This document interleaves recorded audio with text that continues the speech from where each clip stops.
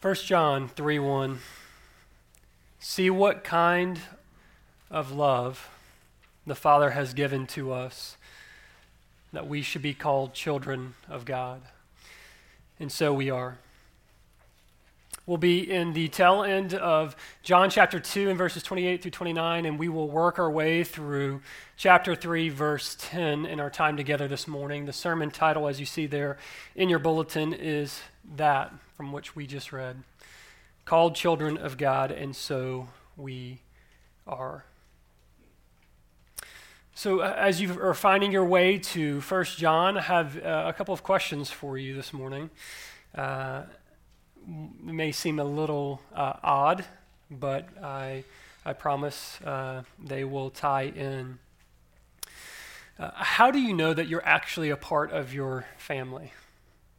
Seems a little esoteric, ethereal, right? How do you know you're actually a part of your family, those parents that you have called parents your entire life? If I were to ask you to prove the fact that you are indeed a part of your family, what are some of the evidences that you might list? Some of you might say, well, I've always been a part of my family since I can remember. Some of you may pull out a birth certificate. You may say, I have a family resemblance. I have similar tendencies to my parents. I have a shared last name. And some of you guys might just be proud that some of your family members actually claim you. There's multiple reasons to why we could prove that we're a part of our family, and it's pretty standard and easy to prove, correct? There's nothing groundbreaking there. But now if I were to ask you to prove, to give evidences as to why you are a child of God, where does your mind run to? Do you feel like that's even a fair question to ask to prove that you are a child of God? Do you think there is a way to prove that you are a child of God if you have many conversations with those who proclaim to be in Christ? It's not a very fair question, they might say, that only God knows the heart. How can we prove what only God knows? I would disagree wholeheartedly. I believe Scripture would as well. In fact, if you were to ask that question to many churchgoers, you would hear answers something similar to the like. Well, I've always been a part of a church. I'm on the church member roll. I look like other Christians. I act like other Christians. You know, I call myself a Christian. In fact, other Christians call me a Christian. Now, the joy of being your pastor is I know that those answers are not many of the answers that you guys would give, and thankfully. But functionally, do we live in a way as if though that would be our answer? That we look for these external evidences of things that we do rather than the evidences found in Scripture. It's my prayer this morning that those would not be our functional or actual answers as to how we know that we are indeed children of God. So rightly, we're going to be asking this question throughout our time this morning. How do you know that you are a child of God? How do you know? My goal is to preach this message to perhaps 3 different groups that are in the room this morning. Joyfully knowing the state of many of your souls, it's prayerful that one of those groups will not exist.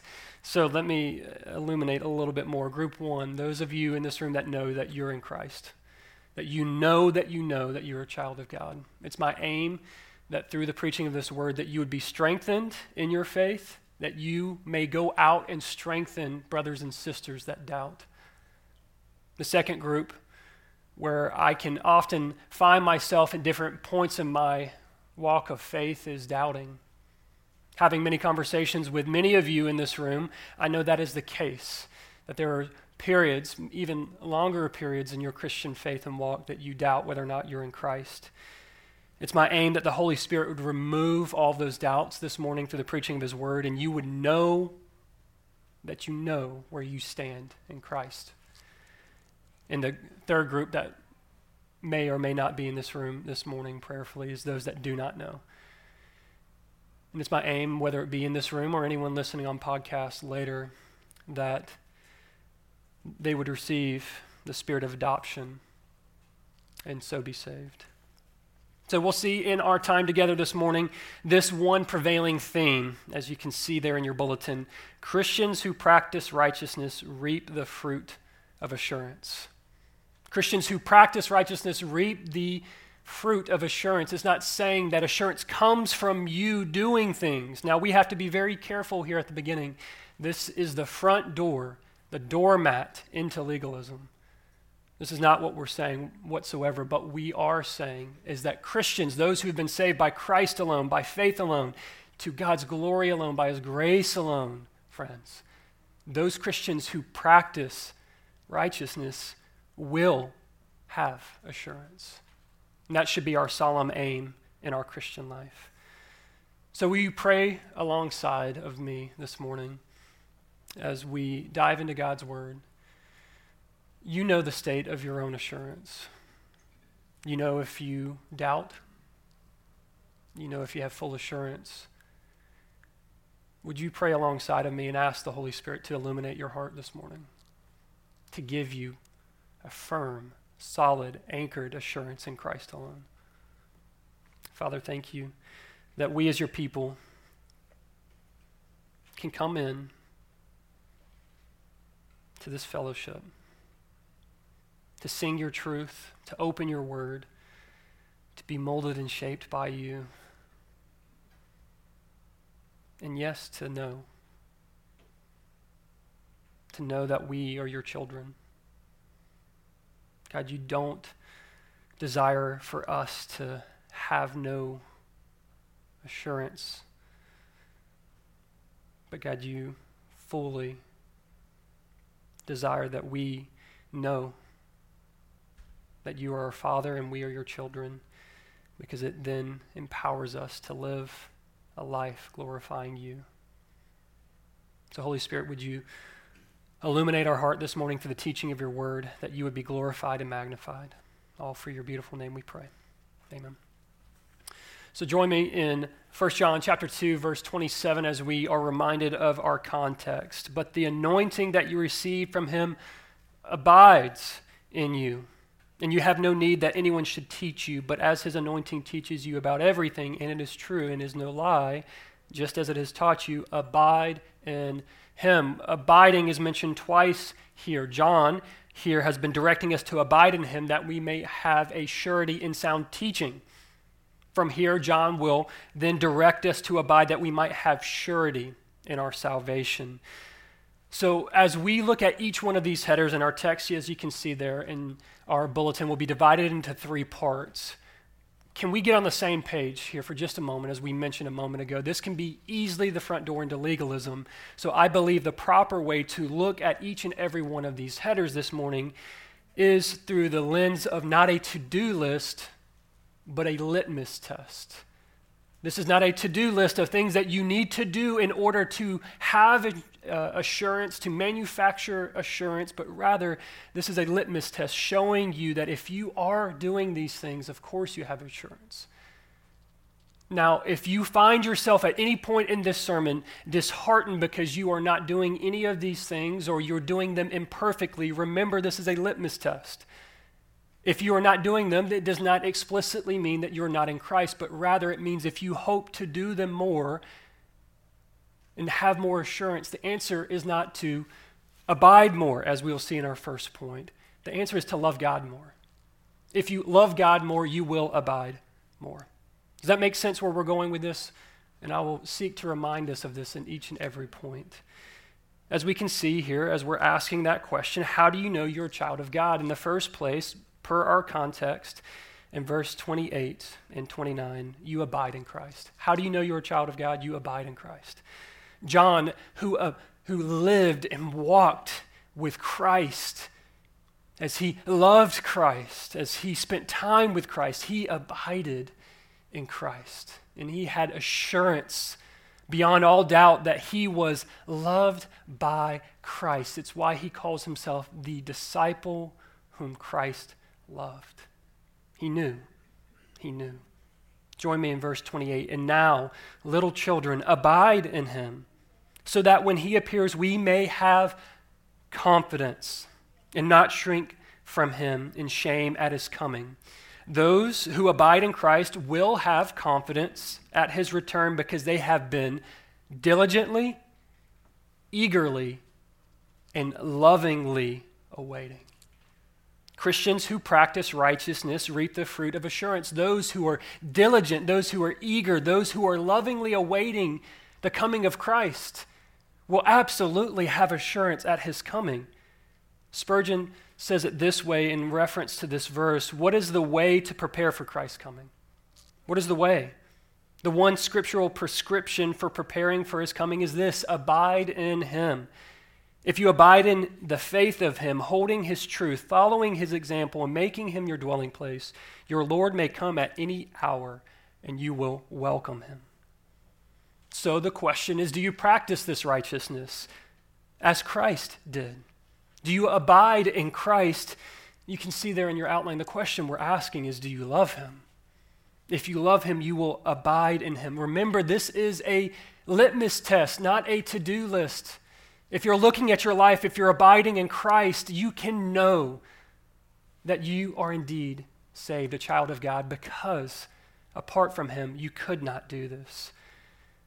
Perhaps a way to make this all the more enlivened in our heart is to consider a mother or a child or a spouse whose loved one is off at war. Now, no one has to tell that spouse or that child to miss their father who is off at war. It is a natural awaiting. It's a natural eagerness. There's a diligence of which they are looking forward to the coming. This is why even in architecture we see things like widow walks. On old southern towns where there's a perch at the top of a house where the wives would go up and they would look out for their husbands to come home from war, and so often they didn't, is why they're called widow walks. They were eagerly and diligently awaiting. Christian, what this looks like for you in your abiding in Christ is an eager, diligent, loving, looking forward to your King to return. It's the parable of the virgins who kept their lamps lit in their diligence, waiting for their bridegroom to come back.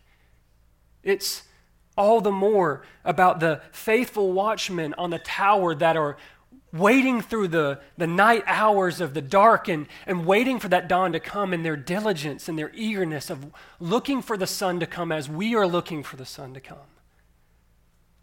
It is like the loving servant who stayed awake in the night hours awaiting for their master to come home. You see in verse 28 is that we may not shrink back in shame at his coming. The opposite of abiding is the running. It's what Adam and Eve did at the coming of God in the garden. It was turning back in shame. So Christian, if you lack assurance, love God. You love God, you will abide. And as you abide, you will have confidence that you are indeed a son or daughter. Verse 29, if you know that he is righteous, you may be sure. Again, we're seeing this confidence. You may be sure that everyone who practices righteousness has been born of him. So if you're tracking so far, John's argument thus far is this: those who abide in Christ, and here in verse 29, those who practice righteousness can have confidence and be sure that they are saved. Now, for one group in this room, that might be very encouraging. Okay, I'm abiding in Christ. My time in the Word is vibrant. My time in prayer has never been richer. And now a whole other group of you in this room, perhaps that is one of the most discouraging things you've heard here in a while, because you know that your abiding often is short. And your practicing of righteousness is not a deliberate, methodical practice of righteousness, so you can lose heart in this. Now, I believe verse 29, we could go in depth here, but I believe the truth that is being taught here is all the more expounded in verses 4 through 10 in chapter 3, and we're going to handle those together because I believe John pauses here before he gets into all the things that Christians must do in order to have assurance. He pauses from that line of thought and goes down a different line of thought of the assurance that we have because of our identity in Christ. He's seeking to be pastoral here, and I hope to be the same for you this morning. Before I tell you what you must do, I hope to remind you of who you are. So how do you know you're a child of God? In our second header, you resemble Christ. We'll see this in verses 1 through 3. Verse 1, see what kind of love the Father has given to us, that we should be called children of God, and so we are. What kind of love? Notice it says what kind of love. It's not just any type of love. What kind of love has the Father given to us? It is a familial, adopting love. It is the love that a father feels as he looks at a child. It's the love that the mother may feel as she looks at her child. But it's an adopting love. John chapter 1, verses 12 through 13. But to all who did receive him, who believed in his name, he gave the right to become children of God, who were born not of blood, nor of the will of flesh, nor of the will of man, but of God. What kind of love did God give you? It's the kind of love that sees you of who you truly are and invites you into the family. It's the kind of love that saw us as the dirty, homeless orphan in the street begging for bread. It's the kind of love that has now brought us into his family, given us the royal name, dressed us in his royal robes in Christ's righteousness. It's an adopting love that we have been adopted with. You see that we once did not resemble anything of Christ, but now we do. This is not something that we can manufacture ourselves. It's something that must be given to us. As verse 1 continues, John says, the reason why the world does not know us is it did not know him. The world did not make this correlation, the connection of how Christ resembled the Father and how we, as the bride of Christ, resemble our groom. The world does not know. And at times, you fall into that same category, do you not? Of not knowing if you are in Christ or not. If you truly resemble Christ. And the best way to know if you do is to abide in his word as you get to see all the more the beautiful illustration of who God is and the revelation of who God is and through the exact representation in Christ. Verse 2, beloved, we are God's children now, and what we will be has not yet appeared. But we know that when he appears, we shall be like him because we shall see him as he is. Your identity, your assurance that allows you to know that you're a child of God, it's not so much in what you do, but in your resembling Christ because of who you are right now. Although you are wayward, although you fall short, although that you have a proclivity towards sin, you are not who you will be. Praise God. Because the love of the Father will change you. You will be like him, as verse 2 says. But catch this. I love that word now in verse 2. We are God's children now. You have been adopted now. God is not in love with a future version of you, a holy, sanctified version. He adopted you while you were yet a sinner, while you were an alien and a stranger, while you were wandering, while you were in fact, as Paul says in Romans, an enemy of God. He adopted you. So what does this resemblance mean for our assurance then? As you're taking notes there, as we fill in these blanks in our bulletin, those who continually think, believe, and behave as children of God will grow in assurance of God's sure adoption of them. Again, Christians who practice this righteousness reap the fruit of assurance. If you behave in a manner and look like those in your family, you have assurance, like we said at the beginning, that you are actually a part of that family. The more and more God sanctifies you, the more and more you have assurance that you actually are his child. So do you practice this righteousness as Christ did? Do you resemble Christ? Do you act like him? You know, you can't manufacture and fake resemblance. You can't make yourself look more like another person. What makes you look more like another person is what resides on the inside. Your genetic makeup dictates how you look like those in your family.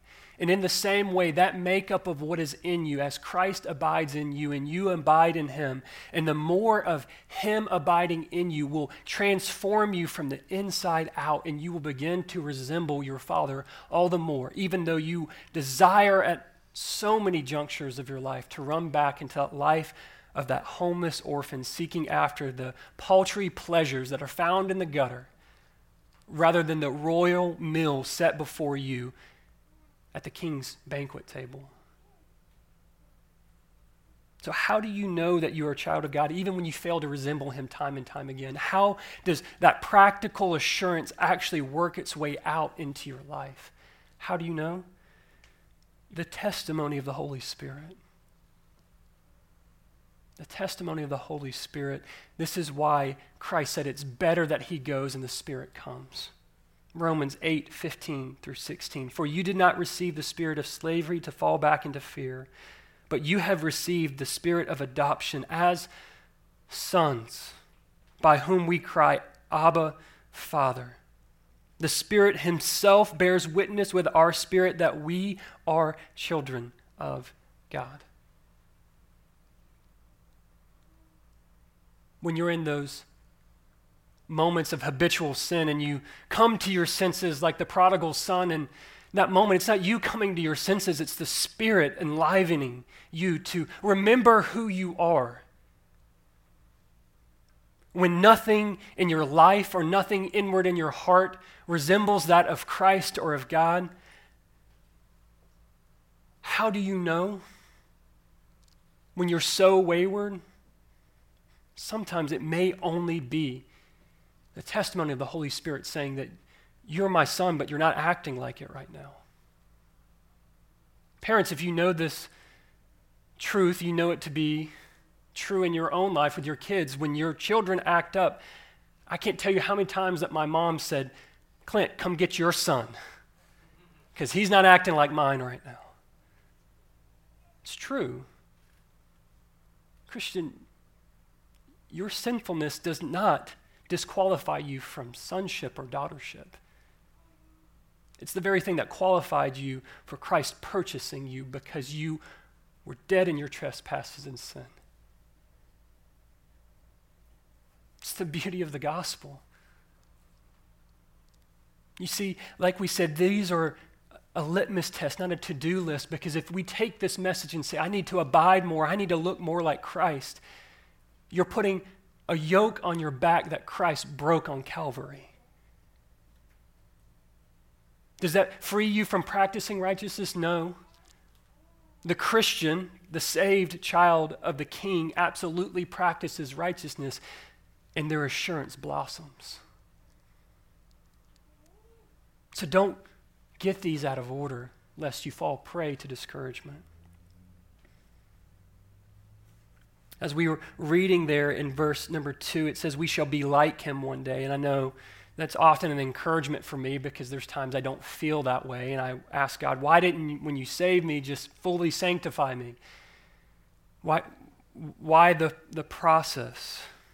So how can you be sure? How can I be sure that one day we will be like him, where we will fully resemble Christ? Well, the process has already begun now. 2 Corinthians 3:18, but we all with unveiled face, beholding as in a mirror the glory of the Lord, are being transformed into the same image from glory to glory, just as from the Lord the Spirit.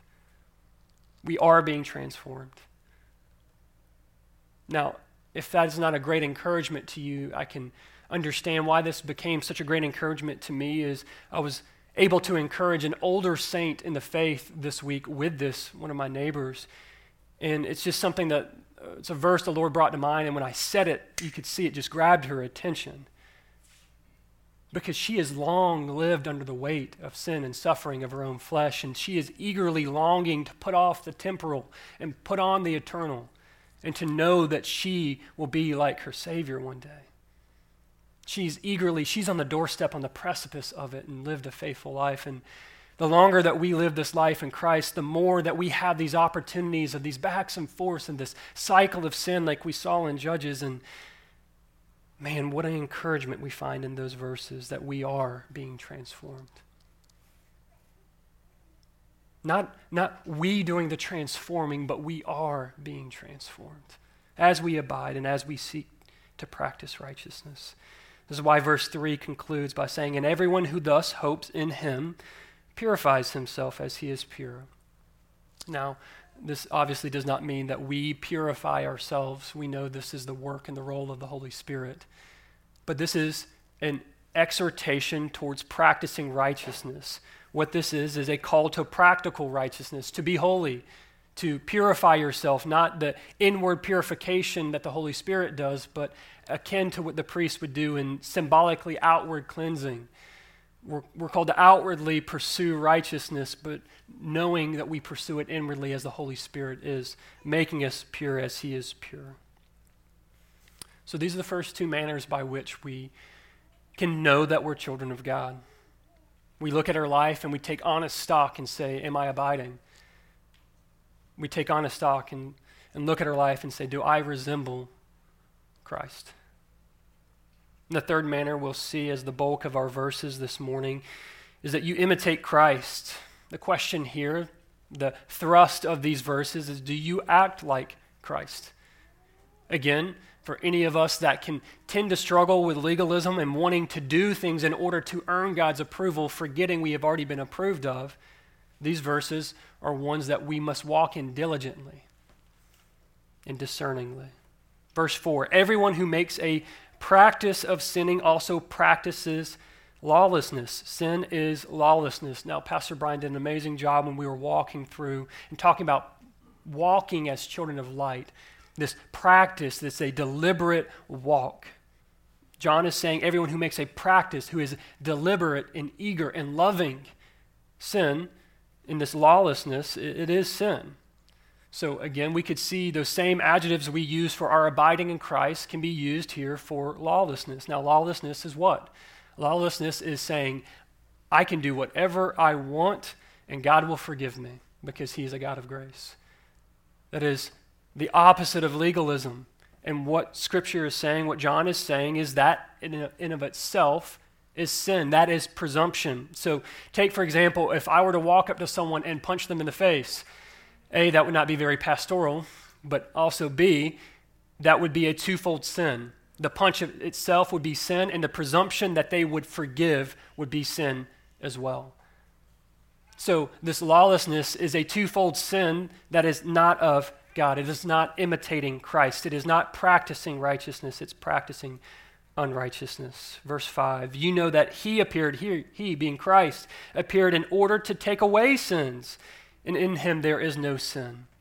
This is a deepening of the reason of verse 4 as to why lawlessness is such an affront to God, because it is the exact opposite nature of Christ. The purpose for which Christ came, he appeared in order to take away sin, not to further propagate sin by presuming upon grace.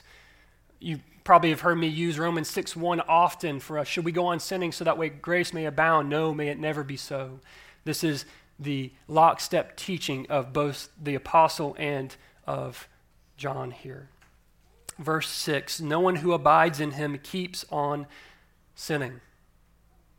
That verse weighed on me heavy this week because of my legalistic tendencies. This is not saying that we are sinless, but it's the deliberate, purposeful desire and fulfilling of sin. No one who keeps on sinning has either seen him or know him. If you are in Christ, you do not love to sin. You love your God. Those who continually are glad in their sin do so because they do not know Christ, is what John says here in verse 6. They have neither seen him or know him. Therefore, they cannot imitate him. Again, this is a section of how we know we're a child of God is by the way that we imitate him. The world does not know Christ, therefore it cannot imitate him.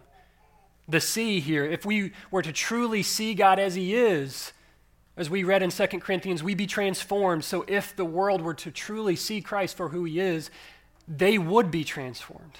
They do not see Christ for who he is, as Messiah King, the promised anointed one to take away the sins of the world for the flock of Israel. They see him as a prophet or as a Messiah figure that's not fully satisfying the wrath of God, but we have to add something to this. And again, the know in verse 6, it's not only to see him, but to know him. This word know is used in the Greek more than just intellectual knowledge. We mention this often about knowing God. It's a intimate, deep, meaningful connection as Adam and Eve knew each other in the bonds of marriage, as we know God in the depths of our relationship with him. You see that those who do not imitate Christ do so because they do not see or know him. As we continue in verse 7, now that is those who practice lawlessness. This is for the believer, the little children. Let no one deceive you. Whoever practices righteousness is righteous as he is righteous. Again, this is a litmus test, not a to-do list. This is not saying if you practice righteousness, you are righteous and therefore God approves of you. But because Christ has made you righteous by paying your debt on Calvary, you practice righteousness because you are holy as he is holy, as Peter would say. As you're taking notes there in the bulletin, those who practice righteousness will have confidence. They are born again because they know God's seed within them has caused them to be righteous. Those who are saved will imitate Christ. Just as a young son will imitate their father in walking in his work boots or wanting to help him as he's doing a woodworking project, or as a young daughter wants to put on makeup like their mom puts on makeup. You imitate what you love. If you're a part of the family, you begin to look like the family. And again, Christians who practice this righteousness have a beautiful assurance, not of themselves, but of God, wrought by the Holy Spirit. So the question we're asking here is, do you practice righteousness as Christ did? Do you imitate him? Do you act like him? You know, behaviors, specifically ones like body language or word choice or tendencies, those are only learned by long periods of time spent seeing and knowing someone. This is why when you are a little bit older in your walk in life, you'll look back at your parents and you find yourself doing the things or saying the things that your parents do. The amount of time that you spent with them naturally impresses into you those familial tendencies. Yes, even generational sin. In the same way, the more time you spend seeing Christ and knowing Christ, the more of him will be impressed into you, and the more you will begin to not only resemble outwardly, but also act like him. Acting like Christ comes with being with him. This is why time in the Word is not just something that we do to make ourselves feel better. It's time spent with the one whom we love. And as we abide in him, he will abide in us, and we will bear fruit as he did. Verse 8, whoever makes a practice of sinning is of the devil, for the devil has been sinning from the beginning. The reason the Son of God appeared was to destroy the works of the devil. Practice deliberate adherence is a marker, is an identifier to one's master. If you do the things that your master does, if you walk the ways they do, if you say the things that they say, it's a marker of whom your master is, and practicing sin is a marker that the master is the devil. And if the practice is of righteousness, the master is God. As we see here, Christ came not that we would practice sin, obvious. We know this. Christ came to do away with, to destroy the works of the devil. So the question we're asking ourselves in practicing righteousness, it's not only the positive regard, but also the negative. The positive regard, do you love like he loves? Do you care like he cares? That's the positive. The negative here is, do you hate what he hates? It's not enough just to simply love God. This is why a marker of a true Christian is got to go beyond, yes, the children of God, the love, the familial adoption, yes, but it also runs deeper into loving to hate what he loves to hate. If he hates the works of the devil, we must hate them. If there's anything that runs contrary to your God, it is wholly right to hate it. What are some of these things? Things you hear us often mention here. Abortion. The degeneration of the biblical family unit with man as head and wife as the helpmate. It's the hating of the things that the world affirms that is delusional and sinful, like transgender and LGBTQ. Now, those are sin things that we all struggle with in one form or fashion. But we hate those things that are opposed to God. Does not mean that we squash them and push them out and subject them to our anger or vitriol. What it means is the proper hate is to share the gospel in love. The proper steps that we take in this is to share the gospel because we love them intimately. I know these are not easy things to say nor hear, but nonetheless true. And this is why, as we do them, we must resemble Christ. Kind, lowly, humble, compassionate, friend of sinner. Not ivory high tower, angry, bitter, self-righteous. But nonetheless, we love truth because we love the author of truth, Christ.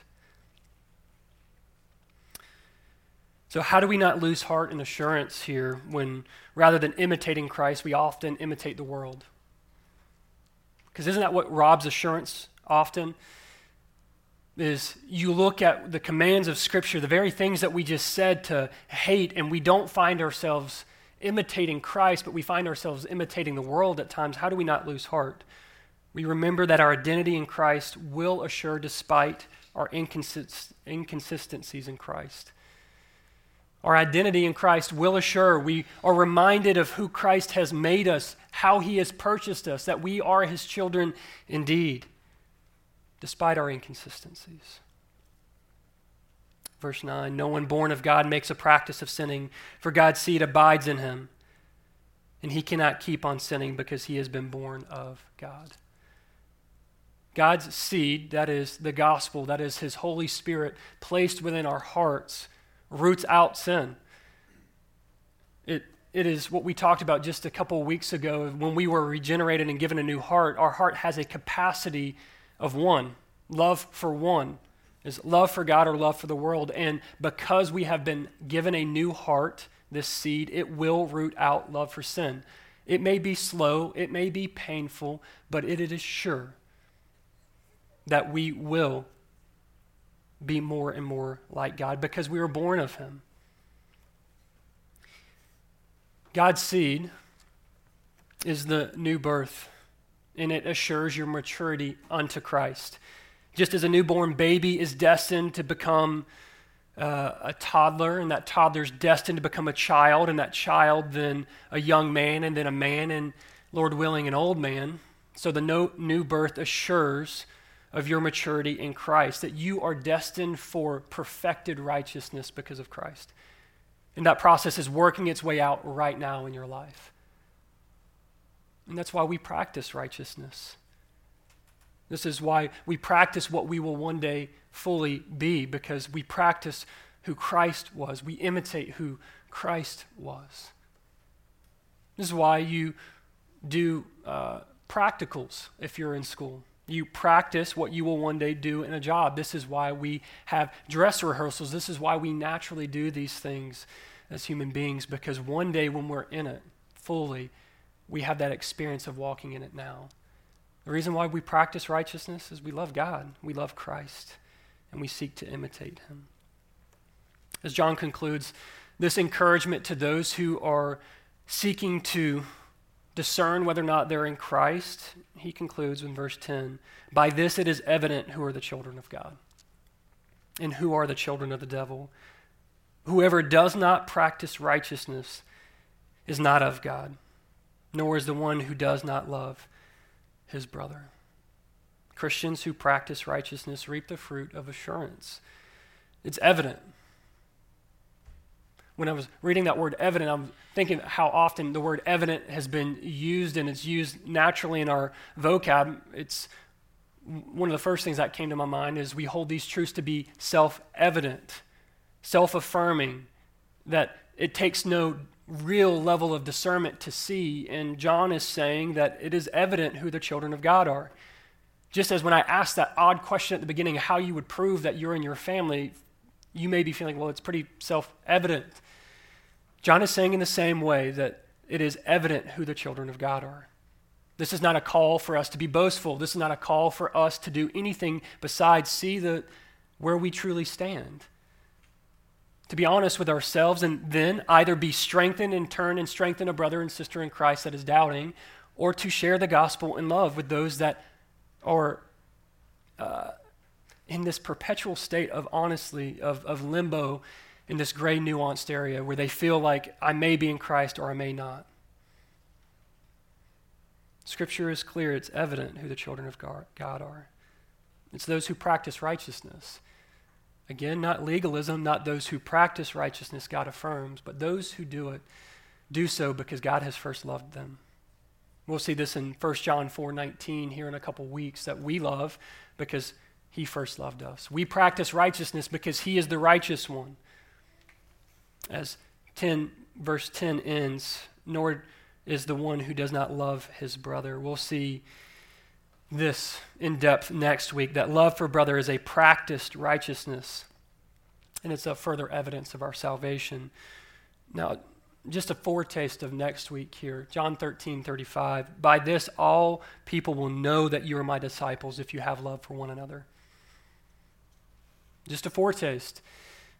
The world will know if we're in Christ. So this is not even churchmen discerning between churchmen, but the world will know that we're in Christ by our love for one another. Now that is a verse we've heard often, but putting a little depth to it. Do you know when Christ spoke those words?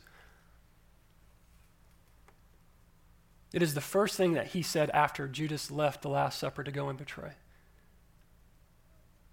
As Jesus just washed his feet, as Jesus took the sop, the honored piece of meal, and gave it to Judas and said, what you do, go do quickly. The first thing that he says to the remaining believers is, how the world will know you're my disciples is your love for one another. You want to have assurance? Love God, love others. The great commandment makes it very, very simple. We'll see this more in depth next week. Just see us as a church of, thankfully, many of us in this room have assurance. Just get to walk and do life with you. It's not something that many of you really in depth just would be a root sin of just this doubting. But as I get to walk with each of you, I get to see that as a lingering doubt in many of your minds. And I praise God for that, for the opportunity to be able to speak truth into it.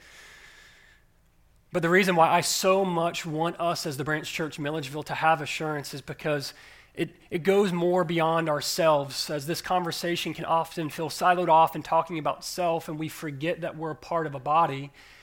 I want us to have assurance so that way we can operate as the body of Christ. If we have assurance, evangelism would blossom in this body. Why? Because you're fully assured that you have received grace and your debts are paid for. Therefore, you fully go and live missionally because you can tell others where to find the grace that you know that you have found. You don't care where you find them. You don't care if it's a Thursday night and someone's going out to get drunk. You don't care if it's in the middle of an adulterous relationship. You don't care where you're finding these people that are living sinful lives, because you know that the Savior, Christ, died for sin. It is trustworthy and true to believe, and if you believe that you have received, you richly extend. I want us to have assurance because I want us, as the Branch Church Milledgeville, to be a holy people. If we were to have assurance that we are indeed saved, holiness is not something we would just have to strive for, but holiness would rather be something we walk in. What do I mean? If you know that you have full, unbridled access to the Holy Spirit to help you fight and kill sin, whew, what a game changer in those moments when you know that Christ is interceding for you even in that moment as you're contemplating whether or not you're going to sin.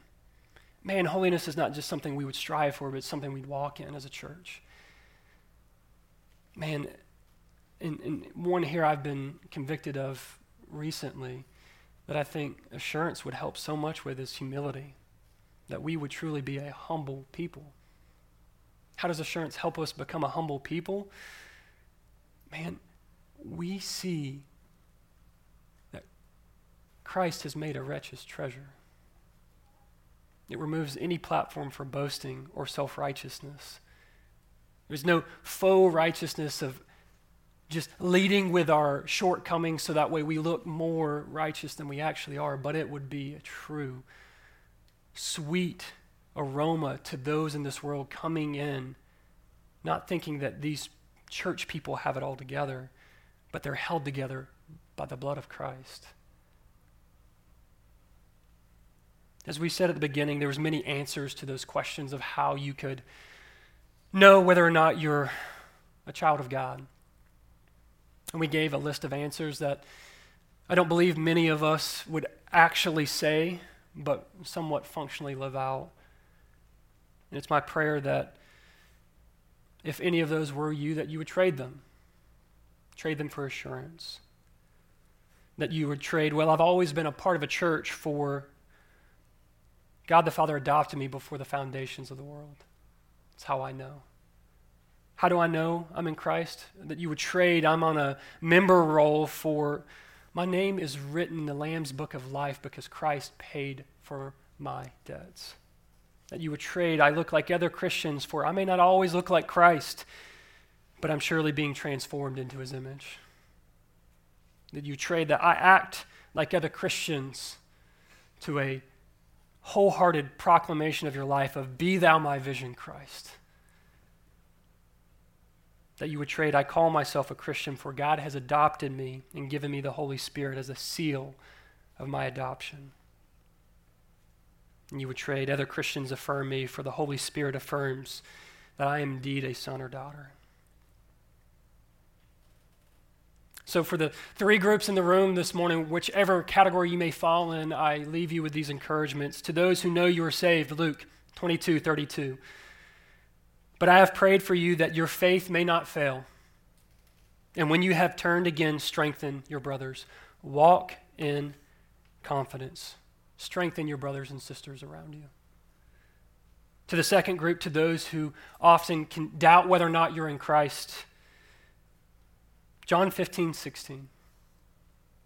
Jesus said, you did not choose me, but I chose you and appointed you that you should go and bear fruit, and your fruit should abide. Christ indeed has chosen you. Now go and bear fruit. For the third and final category, those that doubt whether or not they're in Christ. It's the second category, those who know, rather, that they're not in Christ. Deuteronomy 30:19. I call heaven and earth to witness against you today that I have set before you life and death, blessing and curse. Therefore choose life that you and your offspring may live. As the spirit of adoption so wills, choose life.